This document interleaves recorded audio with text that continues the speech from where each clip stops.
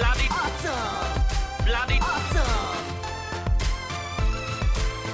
Bloody awesome. Bloody awesome. Bloody awesome. Bloody awesome. Hey everybody, welcome to the Bloody Awesome Movie Podcast. I'm John Burke from BurkeReviews.com, and with me as always, the Kingsman to my statesman, my friend from across the pond, Matt Hudson from whatIwatchtonight.co.uk. Matt, how's it going? Ooh. I'm ringing the Christmas bells. That was me actually knocking some nail clippers against a cup of tea. Oh, Sounds similar though. I don't know if ringing the Christmas bells. The angel of the South over here. Obviously, it's our last show before Christmas. We've got another one next year, so getting in the festive spirit as much as we can over here, despite Christmas being cancelled, pretty much. But yeah, I'm doing well, my friend. I'm doing really well. Looking forward to talking film and pop culture again with you this week. How are you? Doing okay. You know, unlike you, we are in Florida here. We're acting like there is no pandemic, so it is open season. Anybody can do whatever. You know, who knows? It's wild and crazy. Unlike, you know, what's happening over there in the UK. You guys are on lockdown again and have a new strain of the virus apparently running rampant. So that's exciting. Yeah. It's great, isn't it? It's fun. Again, the Bampocalypse seems so far away now when we were talking about this being over so quickly. And yep, the tier system's been upgraded. And look, I totally get the reason why. I'm not against the idea of staying in for my own health and safety. But obviously the time of the year is just it's a downer. However, if it means that we can get out of this wretched COVID state even a day earlier than we would have done before, then, you know, sign me up. Yeah, I'm ready for the vaccine. Let's make that a thing. You know, I mean, obviously it is a thing, but I mean, let's get them going. Let's get them delivered and issued out. But you know, we're not here to talk about health. It is the Christmas season, and one gift that Matt and I wanted all year long, because Matt and I think we would both classify ourselves as Christopher Nolan fans. Yeah. We wanted to see Tenet in the theater. And because of COVID, both of us opted to not do that. And we waited patiently like good little boys. Yep. Didn't go sit in the theater to spread COVID or catch COVID. And finally, we get to see the movie that we've been both waiting for all year long. And that is what we're here to review today, is Tenet. Christopher Nolan's Tenet. Unfortunately, not seen the way he insists that it be seen. And even worse, I found out after I made my purchase, because I pre-ordered this digitally. Yeah. And I found out that if you buy the physical copies, I assume both the 4K and the regular Blu-ray, that the aspect ratio changes for the IMAX scenes on the Blu-rays, but not in the digital copies of the movie. Gotcha. So I'm a little disappointed there, because I would have liked to have seen what was different, because I have a few ideas of where it would have gone to the IMAX ratio, but I would have liked to have seen that, and if I had known that going in, I would have bought the physical copy, because those come with a digital copy. I just was trying to save some time and make sure I'd have it day one, so I'm a little bummed that wasn't like marketed that way. You know, if they'd even been like exclusive IMAX visuals in the Blu-rays or something, I would have been like, oh, okay, well, I'll buy the Blu-ray. And instead, I got the digital, which I assume you did as well. Yes, sir. It's available. It's out on physical media, but I actually watched it on Sky Cinema over here in the UK, so I just screened it via my satellite TV cable subscription. Gotcha. Yeah, I bought it on Vudu here to add to my collection, because I have all the Christopher Nolan films except Following. I need to purchase that on Criterion at some point, but I am a Nolan fan, and I think that could be the reason for my review today. It may not be. I'm not sure. But I think let's get into the stats, huh? Let's do it, yeah, man. I am a Nolan fan too. I appreciate his work. I don't think he's the Messiah quite yet, but I'm still a fan of his work. But let's see what the stats say. So directed by Nolan, written by Christopher Nolan, which I feel is one of his only writing credits by himself. Usually I think his brother's usually attached. Jonathan's usually attached, isn't he? Yeah. And other writers have been worked with him, but I feel like this is, at least for a while, one of his sole credits there. Stars John David Washington, Robert Pattinson, Elizabeth Debicki, and Kenneth Branagh, who I did not know was in this movie before watching it. armed, this is the plot synopsis from IMDb, armed with only one word, Tenet, and fighting for the survival of the entire world, a protagonist journeys through a twilight world of international espionage on a mission that it will unfold in something beyond real time. RT is 71%. That's Rotten Tomatoes, 71% critic score, 69 Metascore, and a 7.6 IMDb user score. So relatively a high rating. Yet I feel like I was hearing a lot of negativity around the movie when it came out. It's available now on VOD or on physical media, and it's still playing in many theaters that are open. We, again, have opted to not do that because it is not currently safe to do that. A lot of theaters are still closed depending on where you live. Again, Florida, if it's not a Regal cinema, because Regal was responsible and just shut their theaters down, other theaters like AMC and Cinemark, and there's one other, like couple of other companies that are still running theaters with their safety protocols in place, quote unquote. So Tenet's still out there, I think, unless it just left theaters. But when I looked last week, it was still playing at one of my local theaters because there's not a lot of movies coming out in theaters. So theaters are clinging to whatever they can. So again, I am a fan of Nolan. I went in very, very excited for this movie. I love the trailers. I'm a big John David Washington fan, mainly from BlacKkKlansman, because I think that's the only thing I've seen him in as an adult actor. I think he's in like one of Denzel's like early movies as a kid, if I remember correctly. But and I am a big Pattinson fan, especially post Twilight. And Elizabeth Debicki has just continued to be impressive in everything I've seen her in. So those three alone had me very excited for this movie. And then Nolan. Nolan has some tropes, and if you like his tropes, they're all over this movie. One of them is over exposition. He definitely thinks his plots are way too advanced for your casual audience to understand, and he might be right. But I don't know that the scenes of dialogue of them explaining it really help that issue. I think sometimes it's just as confusing when you hear the characters talking about the mechanics or the physicality or the physics or whatever of the world that he has crafted. But man, does he know how to assemble some action sequences. There are some really amazing set pieces, I thought, in this film. The concept of time, if you've seen Memento, I read an article where Nolan says that Memento sparked this idea, and he's kind of been working on this premise since doing Memento, which makes sense in a lot of ways because time here is definitely going to be a centerpiece of the plot, which if you've seen Interstellar, that's a factor there. It does play a factor in Inception, maybe not as significant, but time is definitely different in the Incepted world or whatever, so that factors in, especially the different layers and how the time is different for each layer. So time is there, obviously. And then in The Prestige, is kind of a teleporting machine which kind of messes around with time as well. Yeah, and then Dunkirk, he tells the story in 3 different times simultaneously. So if you aren't following that concept, it could be a very confusing film. It's very easy once you do understand that conceit, but if you're not there, I think it could definitely throw you off. And and even following, actually, he messes with. He doesn't do linear storytelling very often. I think the Dark Knight trilogy is really the only place where it goes beginning to end in a completely traditional plot structure. Yeah. And even there, he does use flashbacks to tell parts of the story. And there's a few countdowns of time, I guess, if you really want to mention those. Right. But those, to be fair, he's doing something very different in those films versus his other movies. So there was very little that didn't work for me here. Some of the dialogue wasn't amazing. I don't know that I go into a Nolan film looking for like snappy dialogue, though. He's going to have long-winded exposition sequences, 100%. You're going to have Michael Caine. Not very much in this movie, but he's there. Like he shows up as a Nolan trademark, and he's as charming as he always is. I love the performances. I really want to analyze this more. Note when I read the synopsis, I said a protagonist journey, but it needs to be noted that the word protagonist is capitalized because that is a name of a character.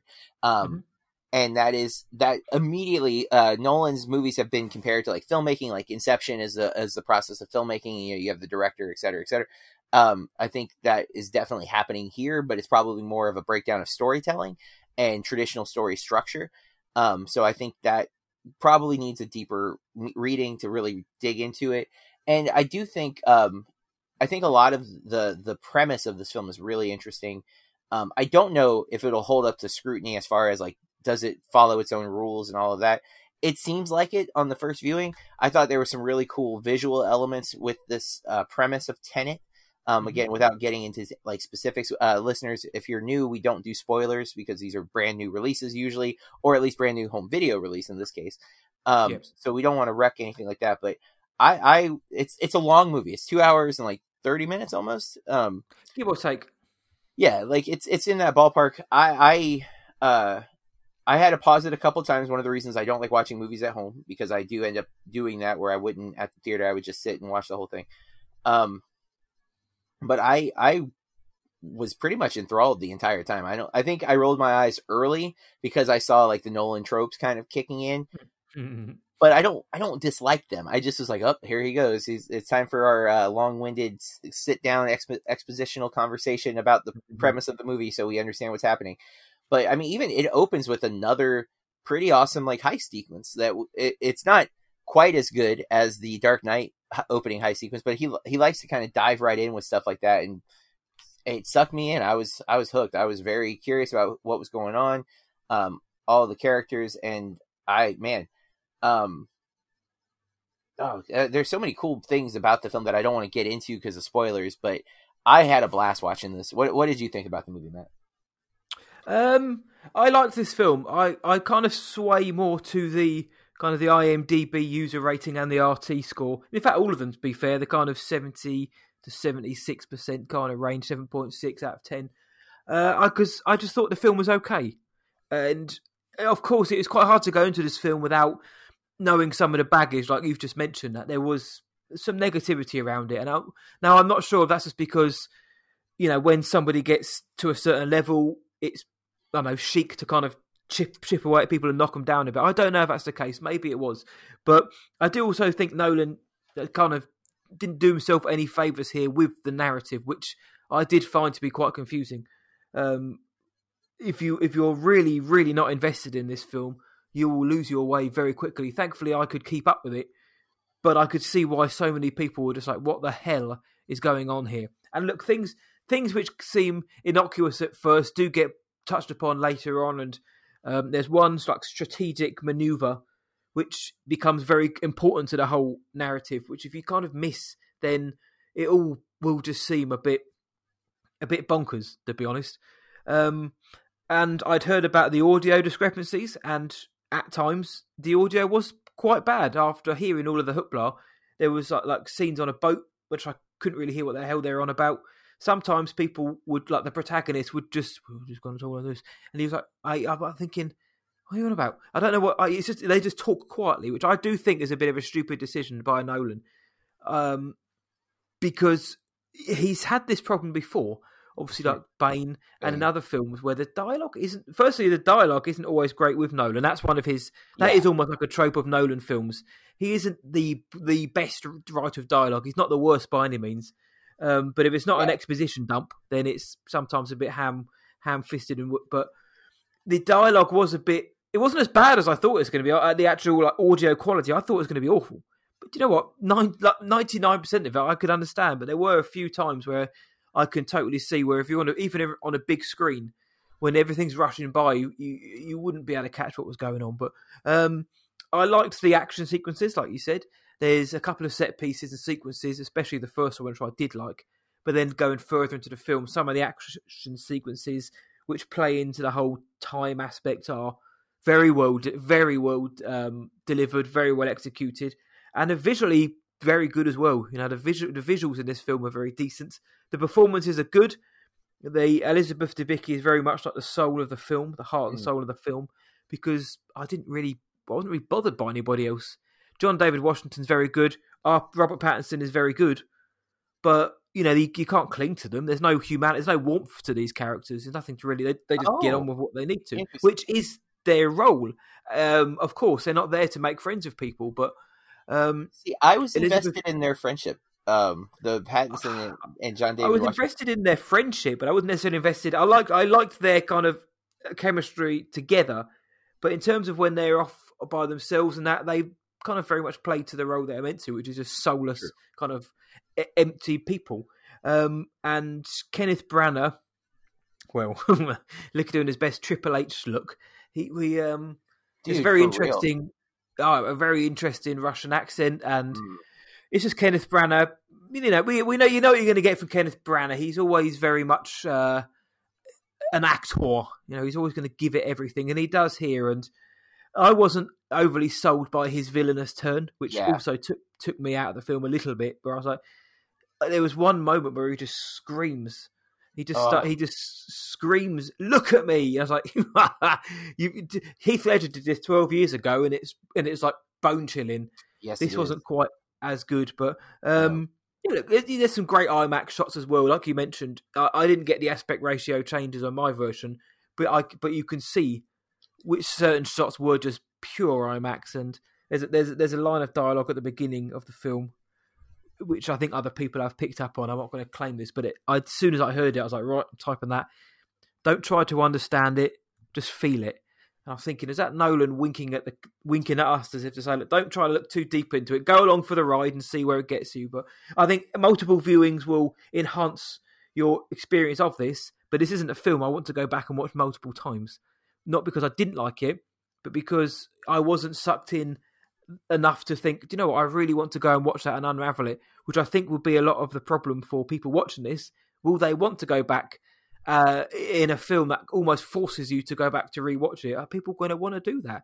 I'm not entirely sure that they will want to, but I was looking at the box office for this as well. It's called a flop. I mean, it made 362 million worldwide off a 200 million budget. So in those numbers, yes, it is. But you remember the world we live in. John and myself, we're theatre dudes. We want to go and sit in those plush seats and have hopefully not too much of a sticky floor and watch in the biggest screen possible. We couldn't do that, so they've lost out on our $30 or whatever it would be together. But saying that, even if I did watch this in the theatre, I'm not sure how much it would have heightened my experience. The big scenes would have looked bigger and sounded better, but the story still would have been a bit too. For me, it was just a bit clunky. It's a bit confusing. It seemed a bit messy at times, and I think Christopher Nolan got a bit too clever at other times. But as an action mystery thriller, strip it away to its bare bones. There are some very, very good moments in this film, but it didn't hit me like I wanted it to, man. Yeah, I'm not saying it's perfect either. Like, I'm totally acknowledging that there are some bumps and flaws, but I was not bothered or deterred by those things. And I'm willingly admitting I am a fanboy, and he'd have to do something pretty bad for me to like really not be happy with it. Mm-hmm. I acknowledge for sure that there are flaws, and those flaws were not enough for me to like not enjoy the movie. I like the complexity. I like the idea. See, one of the things I like about Nolan is that he messes with time, because I am always really fascinated by time. And so it's something I was already interested in, and Nolan tends to lean on that. And I enjoy that. So, and I don't know, I never really felt confused by the plot, but it's also, I guess I am so open to this, like the craziness of the time structure, that I'm just like, yeah, give it to me. I'm so intrigued by this, because I totally get time means nothing, and I love seeing how he like will play with that. And so all of that just kind of works for me. And when he started throwing in like algorithms and Horcruxes and things like this, I think right, I need to work out what does that mean very quickly. Who's that person? What do they mean? What does this particular sentence or statement so or much of that though mean? Is like MacGuffins, right? Like, we don't really need to understand it as much as it just moves. So as it turns out. Yeah.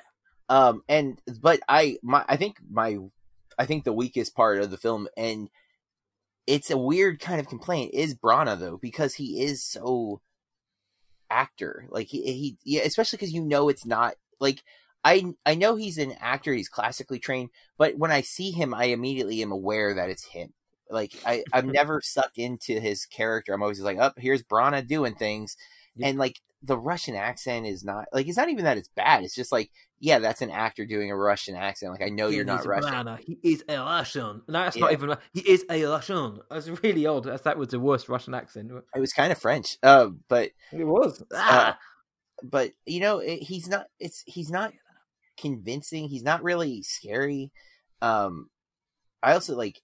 I don't know. It's just he's. I think the weakest element. He didn't have a presence as a villain. I don't think. Yeah, and it's like again because I just see him acting. I see him like, oh, I'm gonna be a villain. All right, I'm a villain. It's like, but you're not. You're not really. You're a guy pretending to be a villain in a movie. I liked him as Gilderoy Lockhart. I think he was great in that role. But see, that's like the smug jerk, and I kind of I see that on Branagh. Like everything he does feels so pretentious and like, so. And again, I didn't dislike him in the movie so much, but I just felt like every time he was on, I'm just like so aware that it's him. Where like I that's John David Washington, but it feels like the protagonist, and Pattinson especially. I thought Pattinson was really charming in this, and I feel like most of the time he's not playing such a like supporting character. Where even when he's not the lead, he's usually only in the movie a little bit. Where here he's like a true sidekick, and I can't think of another movie where that's the case. The Lost City of Z, maybe. I was wondering that one, but I haven't seen that one, so that's God, that film was that was a drag. He's very much the sidekick there to Charlie Hunnam's lackluster lead. But no, yeah, when I saw Robert Pattinson in this film, because I remember when he was cast, and it was just before the Batman, and people were thinking, wow, Robert Pattinson's coming off this string of great indie hits and his star is on the rise once more.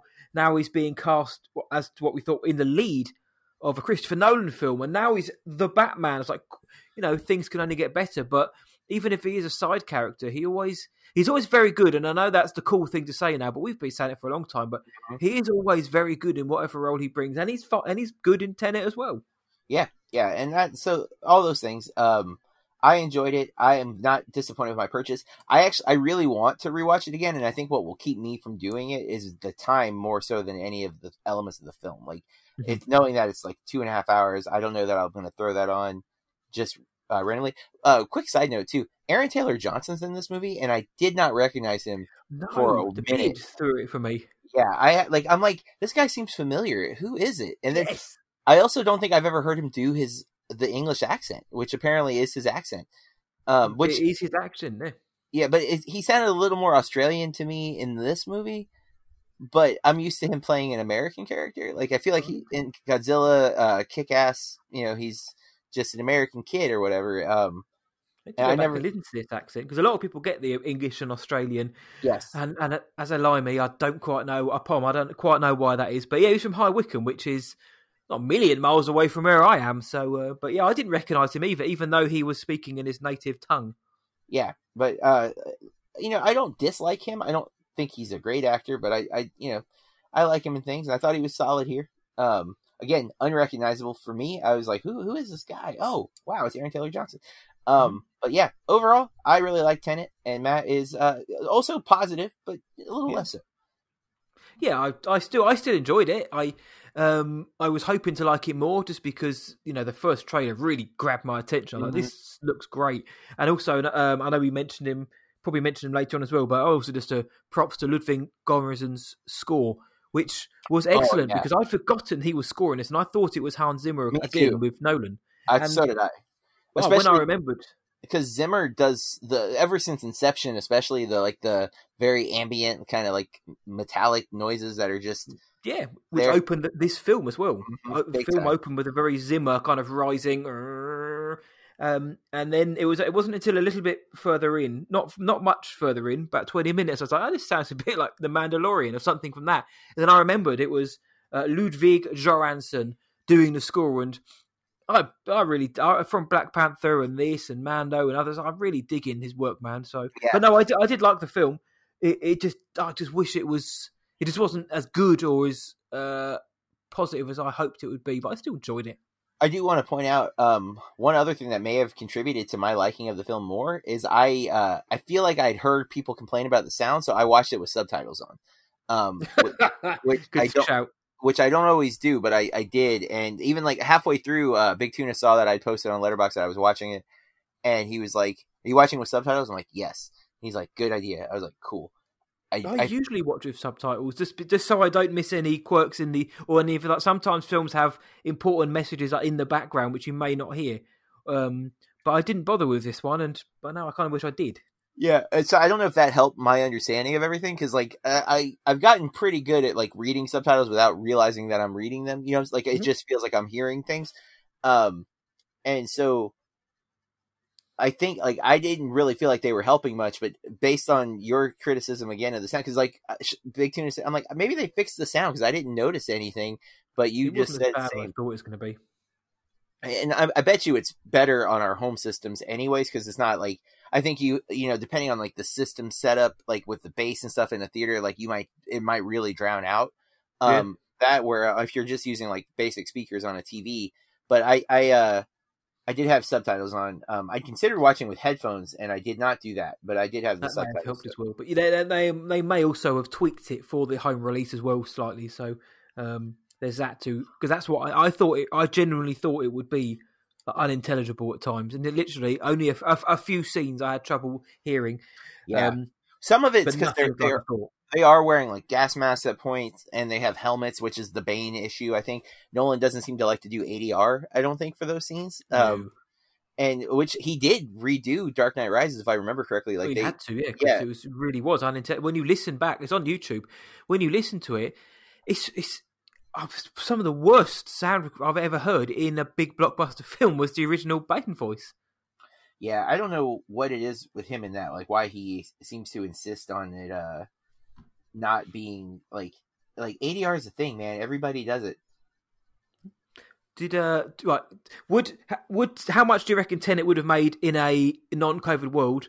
And has Christopher Nolan saved theaters? Has he saved the industry? He definitely hasn't saved the industry. I don't Might have made it worse. I feel like the hype around this movie being a bigger box office is a little something like his movies do well, but with the exception of the Dark Knight trilogy, which definitely had a built-in audience, I don't think his movies do tremendous at the box office. Like Inception, I didn't even see in theater, and nor The Prestige.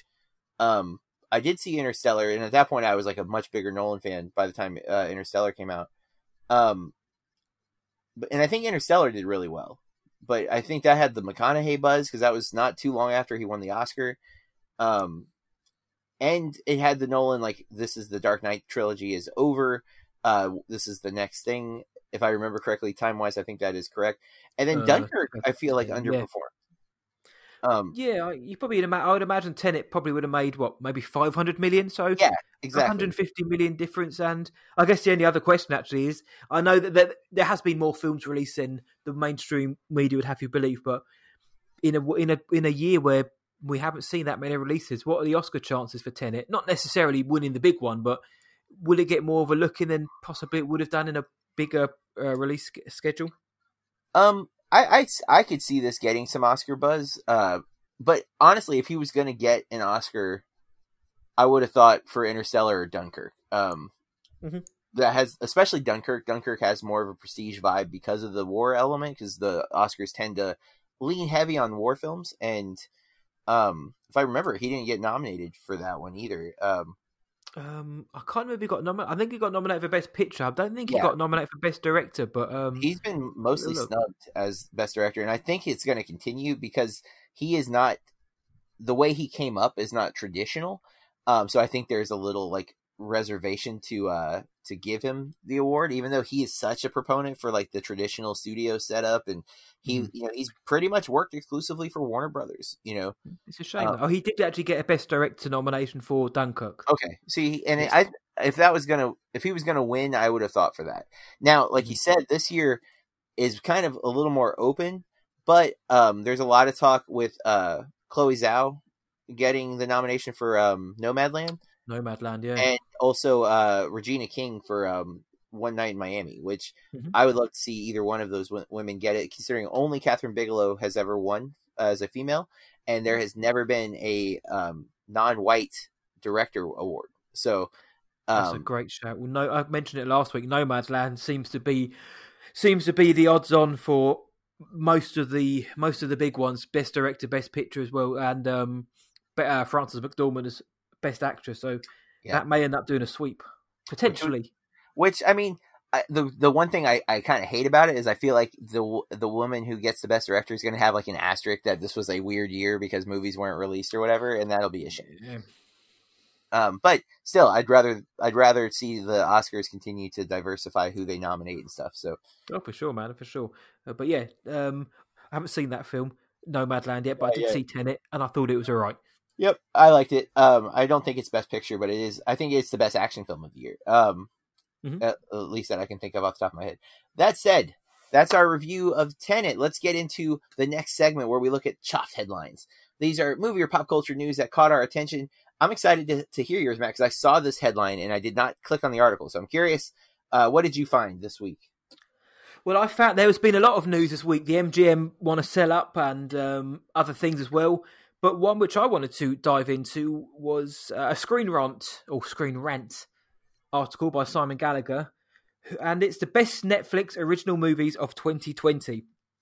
Now, this felt perfect because pretty much since, COVID really started to take over March, April time, we've been almost ubiquitously doing Netflix films. You've had Amazon films and other streaming services too, but mainly John and myself have been reviewing Netflix films because that's mainly they've been the biggest releases of the year. Yep. And tie that into the fact that traditionally Netflix films are viewed with a raised eyebrow for the most part because the quality isn't always great. You might get 1 in 10, 1 in 8, 1 in 7, which are really quite good. And the rest are usually kind of like horse poo. But I wanted to see what Screen Rant had as their top 10 Netflix films of the year. And as it would turn out, between us, I believe me and John have seen all of them, I believe, apart from maybe one. So at number 10, I know you like this one, Eurovision Song Contest, The Story of Fire Saga. Yes, I liked it. Number 9, we both like this one, The Trial of the Chicago 7. Yep. We are number 8. Fans of that dude, Aaron Sorkin. That was his name. That's it. Chicago 7 was number 9. Number 8 is The Old Guard, the Charlize Theron action film with Dudley Dursley. Yep, great. Love that movie. Number 7, I know you've seen this one, I believe. I'm Thinking of Ending Things, Charlie Kaufman. Yes, recently. And yeah, I'm a big fan of that. That's in my top 20 or so for the year. Would that be your number 7 Netflix film of the year? Considering I've obviously got 6 more to say, but would you put it higher in your Netflix films? I'd have to look for sure, but it's definitely one of my favorite Netflix originals from this year. Okay. Number 6, Enola Holmes. Sherlock Holmes is kind of family relation. Millie Bobby Brown's in this one. I like this film. I thought it was pretty cool. I liked it. I have not watched this yet, but I can't believe it's that high. That seems really high to me. Well, considering it's above, I mean, I'm Thinking of Ending Things, which you were very up on. Oh God, maybe the Trial of the Chicago 7 I thought would have been higher, but potentially than Enola Holmes. But this is just obviously one man's preference. But number 5, I don't know if you saw this film or not, but we reviewed it on Death by Pod a few months ago on Halloween, and it's His House. I don't know if you saw that or not. I haven't yet. It's on my radar though. His House, we both very much enjoyed it. I thought it was great. Bloggy said it's probably her favourite horror film of the entire year. And it's a Netflix film. So if you like Netflix horror, independent horror, and this has got some great messages in it and some cool twists on established tropes, His House is very much worth your time. Number 4, it's a film I'm going to mention shortly. It's Ma Rainey's Black Bottom, Chadwick Boseman's final on-screen performance. I haven't seen it yet. It's on my to-watch list, very high up on that list. Number 3 is one we've both seen because we covered it. The Five Bloods is number 3. Yep. That might be above Thinking of Anything for me because I'm on a huge Spike Lee kick and I really like that movie a lot. There we go. Number 2 was one we did very recently, Mank. David Fincher's Mank is number 2, and we both enjoyed that film. Yeah. And number 1, this is a film I haven't seen this iteration of the film. I don't know if you've seen it, but number 1 for Simon Gallagher and Screen Rant for Netflix was The Boys in the Band, which is the Ryan Murphy produced adaptation of the Matt Crowley stage play, which Billy Friedkin did way back in 1968, and Sheldon from The Big Bang Theory. Really? Jim Parsons, he stars in it, and I haven't seen this particular one, but it's their number 1 Netflix original. Apparently, it's less. The drama is a lot more hard hitting in this version because obviously the world that we live in is a lot different than it was in the '60s. So they really play up to that, and Is this one you're going to check out? The Boys in the Band? I actually 2020? hadn't even heard about it, so I just added it to my watch list, and it's got Parsons, Zachary Quinto's in it, and that's the only other. I don't know any of these other people, but at least not by name. Well, Jack O'Connell sounds familiar, but I like Jim Parsons. I have not. I feel like he has not translated well as a lead in a movie to date. So I'm curious to see if he does it here. But yeah, I remember, because wasn't the Friedkin film, wasn't it in one of the years that we covered on astrology? It was. It was our most recent episode, which went out this week upon recording, 1968. It was the stage play is very Crowley's stage play is very popular, and Friedkin, as he does, adapted the work, and it was more hard hitting and powerful than the stage play. Though the majority of people preferred the stage play over the film version of it. I haven't seen the stage play to be able to say anything. Whereas this one is still set in the 60s, but they just take a different view of the LGBTQ story, because that's what the whole story is about. So there's obviously 2020 view on it. So it's going to be interesting to watch that, man. Yeah, I definitely want to check that out. There's a few movies. I think my plan is... I'm concluding with it's right before Christmas. I'm trying to binge through some Christmas movies I hadn't watched yet. Like today I watched Black Christmas, which I'm going to talk about momentarily, but I want to watch Krampus and Better Watch Out maybe today, kind of do all my favorite horror ones in one day. But but my hope is between Christmas Day and New Year's Day to hit the big 2020 movies that I haven't seen yet. So that's going to be one on my list now. Yeah, man, I've got that as well. I've literally got a list now what to just binge watch through, because we do it individually, but together we also kind of collate and give our favourite films of the year just gone, which will be 2020. So I've got that in the back of my mind. I also want to start coming up with a best of the year list, and I don't want to have it kind of half-assed where I've missed out a lot of the films. But in terms of my favourite Netflix film of the year, it may be His House or Ma Rainey's Black Bottom. I really enjoyed that. Chicago 7 was also really good. I put you on the spot. What would you say was your favorite Netflix film of the year? I think I'm thinking of Ending Things or The Five Bloods. I'm leaning recency bias, as I just saw. I'm thinking of Ending Things more recently than The Five Bloods, but I really like the Five Bloods a lot. I'm again a big Spike Lee fan, so it'd be one of those, but I really like what Kaufman does. I like his surrealist style, so I think I'm leaning that way. There we go then. So that was the 10 best original Netflix films of 2020 according to Screen Rant. So let us know if you agree with those, or if you've seen them all, or any piqued your interest. But that was my headline, John. What was yours for this week? So my headline is kind of a joke, but I didn't see any of the real serious ones being something I wanted to talk about. But apparently, our country, the U.S., we're working on something called Space Force. That's a thing, and Jesus Christ. They announced that they're going to be calling the people who are the soldiers, I guess, Guardians.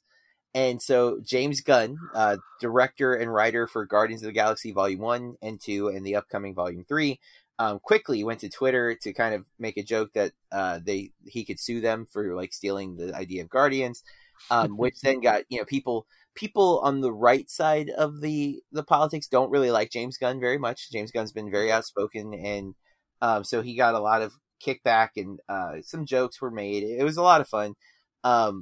But just it's very odd that in a time when we're people are dying, that our government's hey, but that space police that we're working on for who knows what reason, we're gonna call them Guardians, and I'm just oh, okay, all right, I guess that's relevant.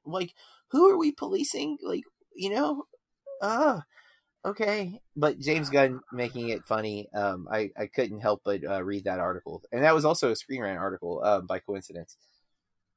I mean, where do you start? Where do you end with this absolute cow pat of a story? What the hell is that government doing when they feel like they need a space military with a Star Trek logo and just come on, United Space Force. Come on, I mean, maybe if they spent more money on bloody COVID testing or better politicians at the top than Space Force, Now maybe the idiot in chief would have had more of a say in, or more of a chance of staying in. But honestly, mate, just reading the line itself, like, not only have they got Space Force, and I don't want to get too political, even though I just have Space Force from the outside in and probably from the inside out is the stupidest thing to come out. One of the stupidest things to come out this year in this administration. Sorry, but then to call them like Guardians, Heritage, Mission, Culture, a name chosen by space professionals for space professionals. Like you said, what are they guarding? What are they the guardians of? Like, outer space? Yeah. Are the aliens coming? Is there something we don't know about? It's just the story though with James Gunn. I found that very funny. How he was like, rebuting everybody coming in. Well, actually, the Guardians have been around for 30 years, and the Guardians of the Galaxy for the last 60. I've enjoyed those back and forwards, but I just can't get my head around the stupidity of Space Force. And of course, it's even funnier because there was the Netflix series, I think this year. Yes, Steve Carell. Yeah, you're just like, that happened? Like, what is going on? Like, I'm so confused by all of that. So yeah, that caught my attention. I had to read it. Couldn't help it. Oh, mate, I wish I hadn't. I've just got one more to throw in, which I've just seen actually. Sure. And this actually ties into something we've mentioned for the last year, but something which you need to do and you are doing soon. As you revealed to me the other week, but apparently David Gordon Green is in talks to direct a reboot of The Exorcist 2, or just The Exorcist 2 for Blumhouse. So I'm not entirely sure if that's a reboot in itself, or if it is a sequel to the original Exorcist. If it's a reboot of the second one, that could be hilarious. But I believe they're going full Halloween and they're going to retcon the other Exorcist films, which sucks because the third one is almost as good as the first, and have this be the actual follow-up to The Exorcist, because Billy Friedkin recently said no money, no motivation, no nothing could ever make me go back and rework on The Exorcist because it's the best film of all time, isn't it? But apparently David Gordon Green wants to make a follow-up and retcon the other film, so be better watch it before it gets canned. I wonder why David Gordon Green's like taking this on of like, I'm the official retcon for like bad horror movies. Is that, and for Blumhouse as well? Yeah. So I mean, cool. It's just like, it's weird that he's now doing 2 franchises like that. But hey, cool. I'm not opposed. Okay. I'd rather see a spiritual sequel to the first film, even though that was called The Exorcist 3, than a reboot of the first film. But hell, may never happen. Yeah. We'll see what happens. I'm intrigued. I like the Halloween reboot so far. I haven't seen the next one, but I'm excited about the next one. So yeah, that's interesting. Man, I will be watching Exorcist 2 next year for the Movie Club podcast. It is official. Yeah. It's on the docket. I'm making Corey watch it with me, so I'm dragging someone else into the world of bad movie apparently. So. Yeah, those are our chuffed headlines for this week. Let's get into media consumption. This is movies, TV, video games, podcasts, not ours, of course, and anything else in that realm that we use to pass the time. We've been adding music into this more and more as we've been both kind of diving into music a bit more the last couple of months. So, Matt, what have you been consuming since the last time we recorded?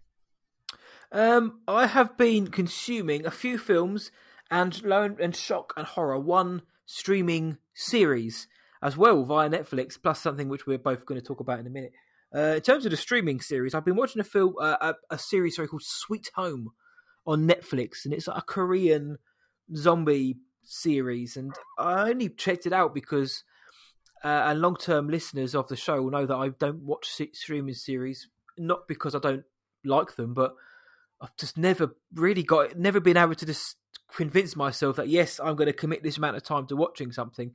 But I was on Netflix the other day at the weekend, and it has the trending in your country, trending in the UK in this case, and like number 3 or something was something called Sweet Home, and I was like, oh, and it looked like a zombie film, so I was like, oh, I'll check this out. Press play, and the first episode is only 45 minutes long. I was like, oh, it's a series, but now I've watched the first one, I kind of feel like I should watch more. So I've watched 4 of these now, And I think there's only 7 or 8 in this first season, and it pretty much is just it's a zombie apocalypse basically, and humanity has to survive, and it's pretty much the same as you've seen in every other zombie apocalypse. Humanity has to survive story, and it's okay. Just I thought I'd say, but now I've started it. This is my problem with watching shows. Now I've started it, I've got to finish it, even though I think it's just okay. I think it's pretty good. I don't think it's amazing, but now I've got to watch the whole thing. I've only got a few more episodes to watch. But if you like, I think it's Korean zombie apocalypse streaming series, then Sweet Home's quite good. Have you ever heard of that? I had not, but I totally get the that compulsion. That was me in Titans, where I was just like, I don't even really want to finish it, but I feel like I have to finish it. So, but yeah, it's not in the same universe as like Peninsula or Train to Busan, though, right? No, or even #Alive. No. But I like all of those movies you just like. Well, 2 that I mentioned, and then a #Alive. So I'm intrigued to check it out. It was better than Peninsula was for me, I found anyway. But I've also got into the spirit slightly and been watching. I've watched Home Alone, because why wouldn't you want to hear John Williams' iconic Home Alone score at this time of year? I love that film. I've always enjoyed that film as a kid. Always watched it. It's always on television over here. I have it on physical media as well. It's just almost compulsory viewing now over the Christmas period. Obviously, you've all seen Home Alone. I imagine if you haven't, you might want to sort that out. So there's not much more to say about Home Alone other than it's a lot of fun. It's a classic kids film. I've also a classic Christmas film. Sorry. I also watched La La Land this weekend because, as I say, Tier 4 came into play in the UK. The whole country, pretty much at the click of a finger, just went into meltdown because Tier 4 means that it is lockdown. You can't leave your house Christmas. You can't go to see your friends and family and loved ones over Christmas. It's cancelled pretty much, which hit a lot of people hard, me included, because just you want to see your family or your loved ones over this time of year, and especially in a year which has been so crap as this. Christmas was almost like that kind of like respite where you could go and kind of have a day or two of just having a good time, but not anymore. So I was like, I'm feeling a bit down in the dumps. I'm going to put La La Land on. That's my comfort film. Oh, I love that. I love that film, man. I'm tapping my feet along with it. I'm bawling my eyes out at the end. I'm thinking, I wish I looked like Ryan Gosling throughout the whole thing, and marveling at Chazelle's direction throughout. So La La Land I watched, and the aforementioned Ma Rainey's Black Bottom. I watched this. It dropped on Netflix a few days ago now, and it's obviously Chadwick Boseman's final appearance. And also stars Viola Davis, who I'm always interested in. Viola Davis is in a film. And I really, really, really, really liked this film. I thought it was excellent. I really did think it was great. And there was a lot of buzz around it, obviously, because it was Chadwick's final appearance. And you're never too sure, if I can be so bold. You're never too sure if the buzz is because people want it to be good or people are putting it on a pedestal for that reason. But no, Chadwick Boseman, as you'd expect, is very good in this. Viola Davis is excellent in this. Again, as you would expect, it's a powerful film. It's a really, really good film. It's emotional. And I would happily recommend watching this to everyone out there. We're talking about Oscar buzz. I think this is going to be in the shake-up for quite a few categories as well. And I wanted it to be good because I remember I mentioned a few weeks ago, about a month ago maybe, that I'd watched the trailer and I really thought the trailer was good. Now I was hoping that the film would be great. And for me, I'm pleased to say that Ma Rainey's Black Bottom is really, really a good film and absolutely recommend it. And I know you mentioned earlier on that you're going to be checking this out. Oh, yeah. Yeah, we had originally had this on the slate to review, and then Tenet was coming out, and then next week's episode, HBO decided to give us a gift for Christmas. And so those kind of pushed this smaller film off of the podcast list, but it's definitely on my radar, so I'm all over it at some point in the near future. I know it. Now having seen both, I know which one I would give the positive review to more so. But again, totally different films. So, and finally, it's a sad day in the Hudson household and households around the globe as The Mandalorian season 2 came to an end. with episode 8, chapter 16, The Rescue. I called that title, and it's probably the most obvious title there is, but my full thoughts are on the SWS Mando recap, plus the round table we've dropped as well. But I like this episode an awful lot. Surprise, surprise, I did really like it. Obviously, the ending elevated what was otherwise a pretty standard Mando episode. The ending elevated it to like god tier levels, regardless of some janky effects. I really like this, mate. I've mentioned on the recap, but I've never cried at a Star Wars film, but I cried my eyes out at the end of this episode. I really did, and by the sounds of it, and it wasn't for any particular cameo. It was a parting of ways. I was, and even when I rewatched it, I was doing it as well. So I think I think this year's just softened me up when it comes to space operas. But I really like The Mandalorian. Obviously, the cameo, looking back, is the most obvious one they could have used, but it was still like they went there. Put it like that. There was a couple of great scenes with the women of the universe kicking some ass. Cara Dune, Fennec Shan, Bo-Katan, and Sasha Banks, Cosca Reeves, just absolutely poning stormtroopers. I thought that was brilliant, organically done as well. And Boba.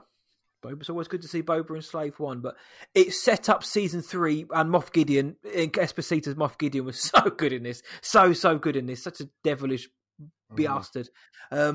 I set up season 3 really intriguingly for me now. I think I know where they're going to go with it, but now we've got to wait a whole year for it. But because I told John to stay off, I said don't go on social media because JB we couldn't catch it before work. Don't go on social media. Try and watch it clean. What did you think of the episode all over, man? Oh, I liked it a lot. I was surprised. I didn't put together until you just said Sasha Banks, and she's like a WWE superstar, and I didn't realize that was her until you said it, and I was like, wait, what? She was in episode 3 as well. I don't always look at the cast list. And I used to be a really big wrestling fan. I'm less involved with it now, but I am still familiar with like the wrestlers. So when you said the name, I was like, hold up, what now? Well, she goes by her actual name in the credits, which is Mercedes something. Varnado. Varnado. I'm going to go with like Varnado, like a tornado. That's it. Varnado, that's it. I like that. That sounds more like a wrestling name, to be honest. I definitely like the episode a lot. I'm so on board with Giancarlo Esposito. The dude's been acting forever, but I didn't become aware of him until Breaking Bad. And now I've like gone and seen a lot of his older stuff, and just the dude is such an amazing actor, and he can do everything. I feel like he can literally do any role and just elevates it and brings it something new. And I sent you an article today, which probably should have been my article, but there's buzz about him possibly being Doctor Doom in the MCU, and I am all about that. Like I can hear it, dude. The gravitas in his voice, he would kill that. I'm here for that. So I hope that happens. Because man, if he's, think about the Star Wars universe, if it has anything positive, it is the villains, right? Darth Vader, amazing villain, right? And then, I don't know about the prequels, if you want to argue that Palpatine's a great villain, but Palpatine is a cool villain throughout the whole franchise. But Kylo Ren is my favorite part of the sequel trilogy. And I think as much as I love Mando, the character Mando, I love Moff Gideon. Like I wanted to know more. I was so excited when we got a little bit, because he's barely in season 1. We got a little bit more of him here, but they still tease him more than really give him to us. But this last episode, we got to really see him in action, and I was loving it. There's a lot of stuff I don't fully grasp because I'm not as familiar with Bo-Katan because I haven't watched Clone Wars. And I gotta tell you, dude, this made me want to watch Clone Wars more than it has in a while. And then I looked at the episode count, and I'm like, okay, I don't want to watch all of the episodes. So I started looking for like lists where they can just watch these episodes. And so there's no consensus list from what I could find. And it felt more like homework doing it that way because you have to like jump around so much. I was just like, you know what? I don't want to watch Clone Wars after That's all. The problem. My friend Ant has got a list. I think it was via IGN. I think of all of the arcs. So all of the arcs, because Clone Wars is pretty much done in like arcs, like four episode arcs or whatever it might be. and it kind of gives you like, here's the ones you should watch. And the episode numbers, and for the most part, 99% of it, they're in like chronological order. So, like if it's episode 50, then it'll be 51, 2, 3, 4, and maybe ones you should not be bothered by. So I'll try and get that for you, my friend. But that's what they wanted, and as somebody who spends lots of money and time on the lore, so the comics, the books, the games, everything, is so rewarding for them to actually, and the animated series, so for them to actually bother using it rather than like the sequel trilogy did. They kind of discarded all of this kind of canon to kind of then retcon a lot of it because they hadn't used the story group for what they were there for. And the Mando, though, it's bringing in characters from the books, from the animated series. Is gratifying, satisfying as well. And what you've just said is precisely what they wanted, other than the bit at the end. Is they will want people to be like, hey, this Bo-Katan's pretty cool. Where can I find out more about her? This Ahsoka was cool. Oh, there's a Clone Wars, there's a Rebels. I'll go and watch those. And that's exactly what they want, isn't it? Is Cara Dune's an original character for Mando, though, right? Yes, yeah. Okay. Because I like her character. I'm very, like what she's doing. I think Gina Carano is doing really great. I love Mando, though, which is, I think, really important. I do feel like at times he gets lost in the shuffle of all of the stuff. But overall, I really like what they're doing with him and Pedro's performance. We're on a first name basis, me and Mr. Pascal. Pascal. Yes. But yeah, I definitely like the season. I like the end. I'm curious. I don't think I have the same, I don't think I feel like I know where the show's going for sure. I have a few ideas that I would love to see. Partly I'd like to see them time jump ahead a little bit, and not go like, because this season picked up almost exactly where last season left off, right? It was like pretty much later. Yeah. So I wouldn't mind seeing a few years have passed when we come back to it. I think they'll do that. You think so? I think they will, and I think where this season left off. Of course, for those who haven't seen, I'm not going to spoil it, but from where this season ended off, I think they kind of have to. I mean, because where I think they're going to go, I mean, you can start it straight away, but I would like to see it, even like a year's time has passed, but even just a year to allow differences to become greater or bonds to become stronger. I think they will have a time jump. I mean, ideally, I'd love it to be like 5 years, but I don't think they're going to be that bold. Yeah, I was even thinking more, but yeah, partly again because of one of the elements of the ending, which again we don't want to spoil, so I won't say what it is. But there is something that happens at the very, very end that I think would be interesting to jump further ahead so that we can see the results of it more prominently. And completely unrelated, but related to a few things we were talking about before about watching more 2020 movies. I'm a big fan of the Trip movies, but I haven't seen the 2020 Trip to Greece, which I actually forgot existed. It is on Hulu now, so I'm super stoked because I'm totally going to watch that this weekend. Because I love the Trip movies, and what a joyous thing to see two guys traveling in a time when we can't travel and cracking a bunch of stupid jokes. I'm totally going to live for that. So all about it. What is this traveling lark you're on about? Honestly, I know. It's just the idea of going to the cinema just seems wild. Like the idea of going to the supermarket or the grocery store without wearing a mask and having to queue up is madness. Indeed, the idea of seeing family is madness. But the only other Star Wars thing I actually forgot to mention was the first High Republic novel landed on my doorstep recently. My friends over at Del Rey and Penguin sent that to the sessions. So I've just started reading that. So the new era of Star Wars, which is books, comics, and as we know now, Leslie Headland's The Acolyte series is going to be set in the end of the High Republic, which is pretty exciting. So I'm starting The Light of the Jedi, it's called, by Charles Soule. I'm going to start that tonight, actually, and I'm very much looking forward to diving into it after what I've read so far from the excerpts and from what I've heard. So starting off the new era. What time era is the High Republic? This is 200 years before the Phantom Menace, so it's going to be it's unrelated to. I mean, Yoda's around, so they've already said Yoda might pop in every now and then because he's 900 years old by the time of Jedi. Other than that, it's all new characters. Everything's new. It's pretty much as unrelated as far as I'm aware, as unrelated to the Skywalker saga as they've done so far.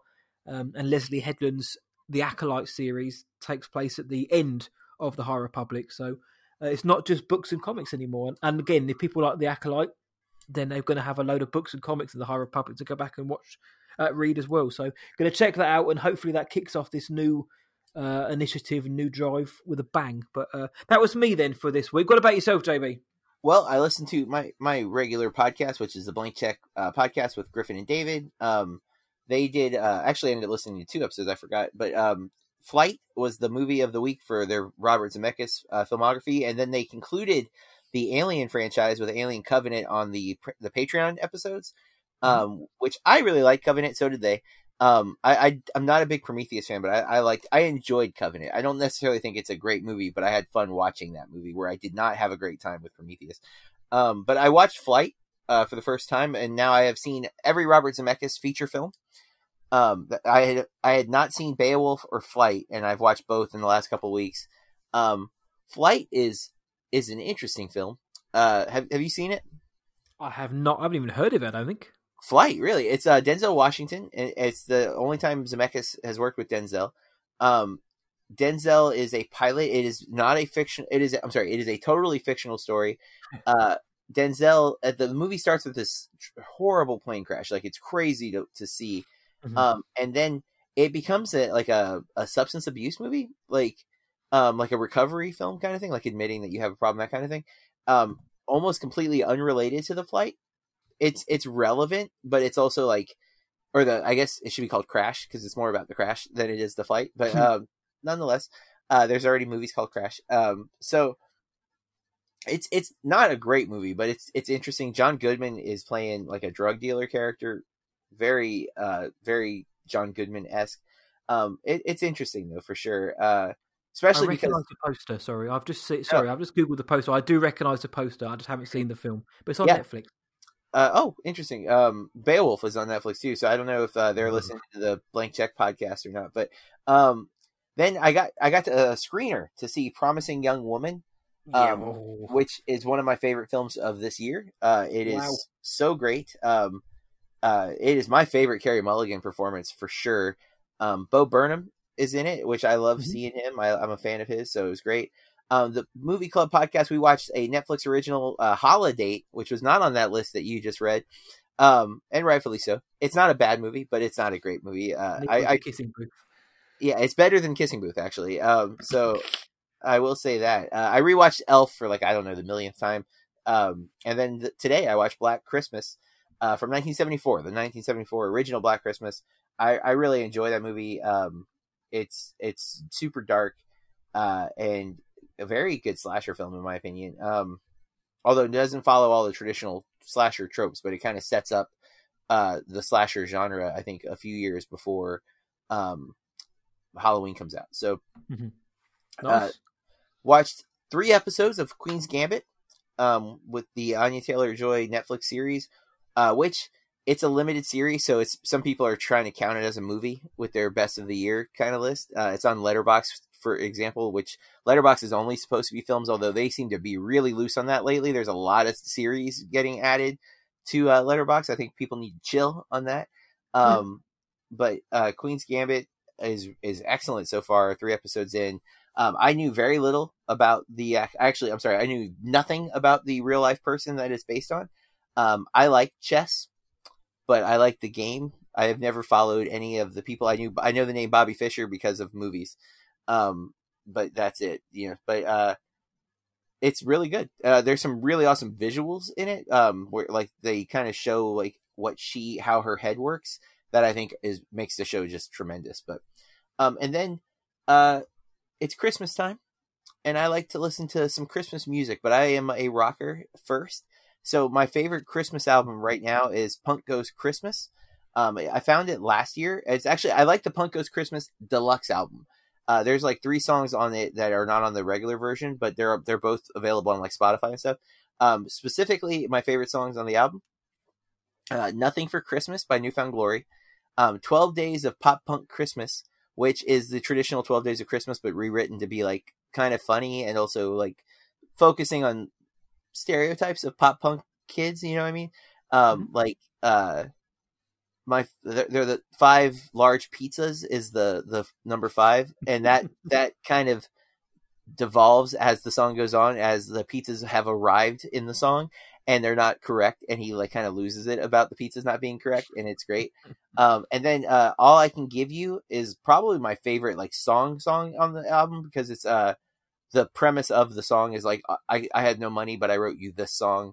Will you sing it? And it's just a really good song. I really, really like it. It's my favorite album. They've got some of the more traditional Christmas songs covered as well, but if you like pop punk music, it's a great way to kind of bring in the holidays, because it's got the vibe that you're looking for with a little bit of the punk rebellion kind of built into the songs. You know, there's a little snarkiness in some of the songs that I enjoy. So that's what I've been consuming.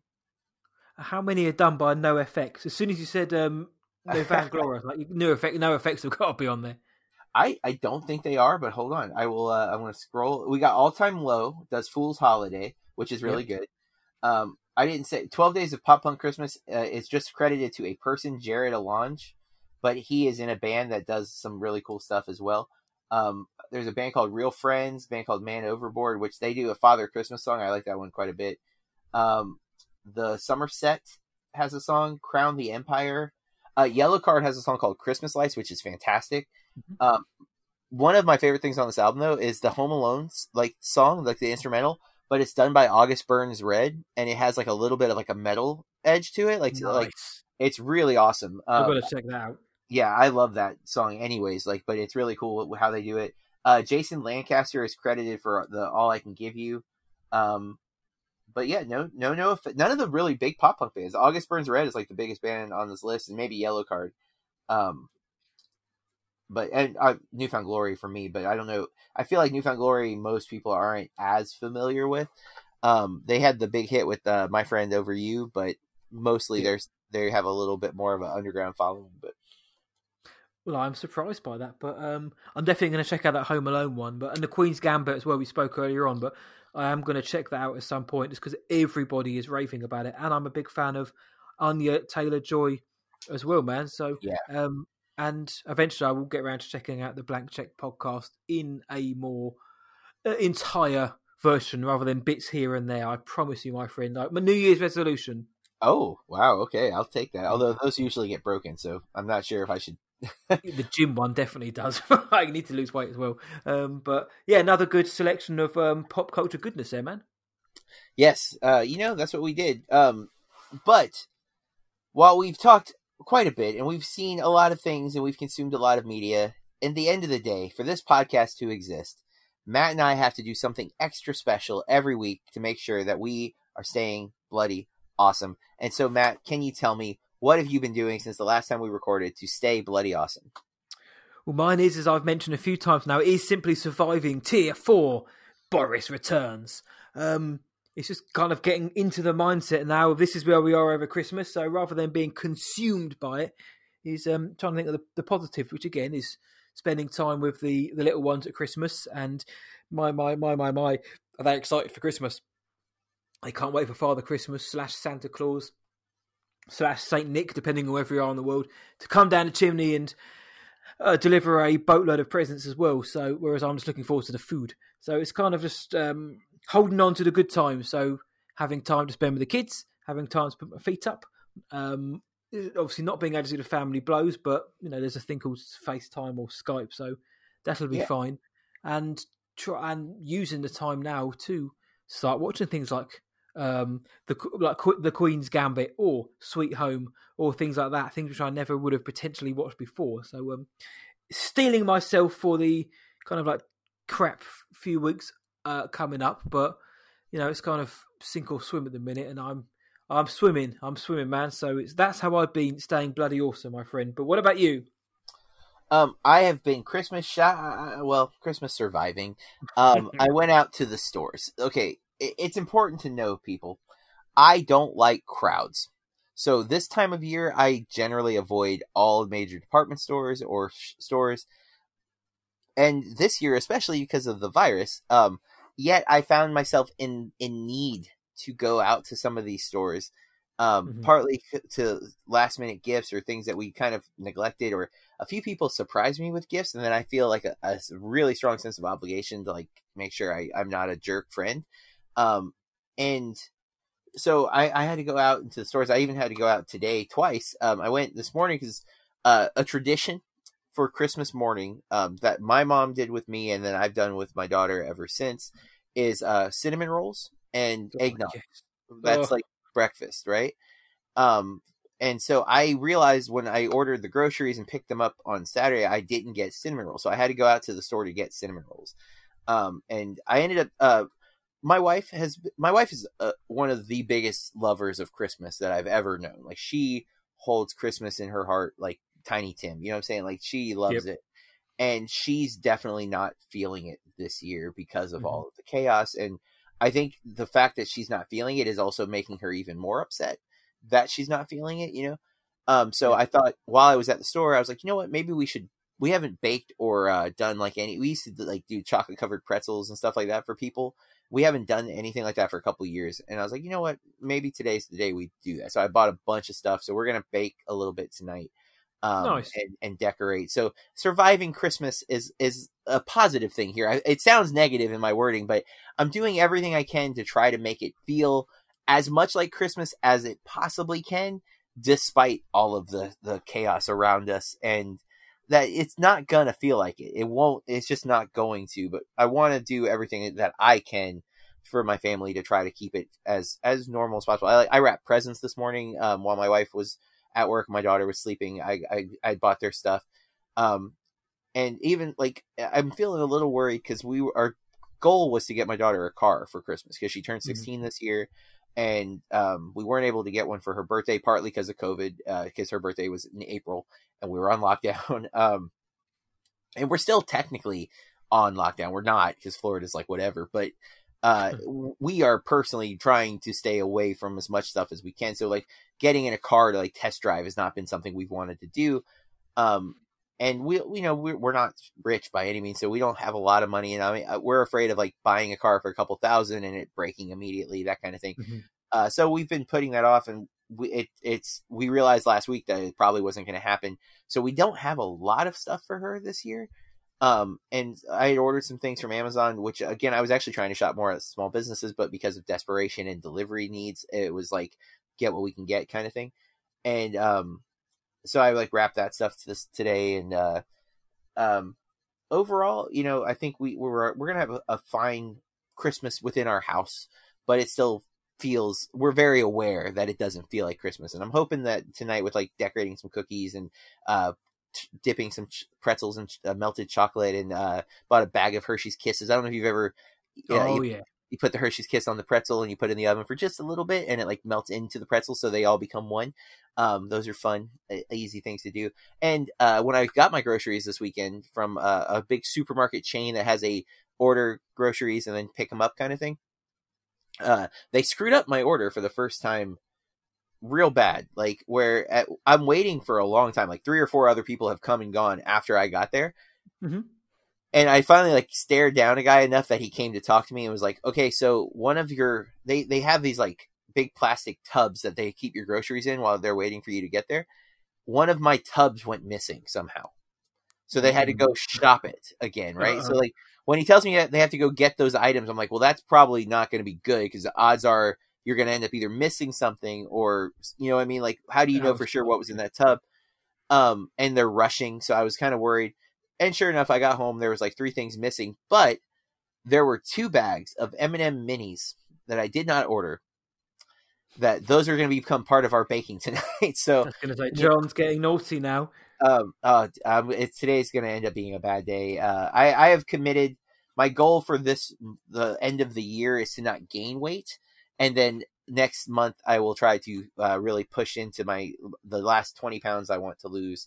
But yeah, surviving Christmas is how I'm saying Bloody Awesome. Doing everything I can to make this Christmas feel like Christmas, despite the odds. That's what I've been doing to stay Bloody Awesome. And listeners, we hope you're staying Bloody Awesome. We hope you're doing everything in your power. We'd love to kind of hear, what do you do to stay afloat in these kind of sad times, but hopeful times? Things are looking better. Like, we might be on the rise. Maybe not as much in the UK at the moment, but you know, it's good to see the precautionary measures, to be fair. Like, as much as we don't want them, the fact that they didn't sit on it and wait is probably the right call, you know? So to look at the bright side. don't help. But yeah, well, I agree with JB. Hopefully, everybody is making if you celebrate, hopefully you're making the best of this kind of like naff hand that we've been dealt. But as JB said, it is what it is. We can only make the best of it. And if you're not feeling Christmassy, then we certainly hope the idea of John melting Hershey Kisses on pretzels has kind of perked you up a little bit, because it has me. But we certainly hope you are. We'd love to hear what you're getting up to. And survival seems to be the thing at the minute. Again, no, without meaning to sound like I'm taking the mickey, but survival, both of ours were kind of like getting over the worst period at the minute, when it should really be the most fun time of the year. Right. The downside and why it doesn't quite feel like Christmas. But on that note, we will be back next week with our review of WW84. That's Wonder Woman 84, which is going to be dropping on HBO Max next week. Actually, it drops on Christmas Day. Apparently at noon, I believe, Eastern time. So something to look forward to, this big DC Warner Brothers release. In the meantime, though, we ask that you follow us on social media. Matt, where can they find us on Twitter? At BAMP_podcast, BAMP_podcast. And on Instagram, it's Bloody Awesome Movie Pod. And of course, if you're still using Facebook, just search Bloody Awesome Movie Podcast. Individually, you can follow me on all the social media at Burke Reviews and BurkeReviews.com. And Matt? Just search for What I Watched Tonight across all the socials, including Letterboxd, and whatIwatchedtonight.co.uk. And if you like what we're doing here on the Bloody Awesome Movie Podcast, if you'll just take a minute on whatever podcast catcher that you use to rate and review us, it helps other people find the show, and that helps us a lot. And with that, we encourage you to keep watching movies. And stay bloody awesome. Bloody, bloody.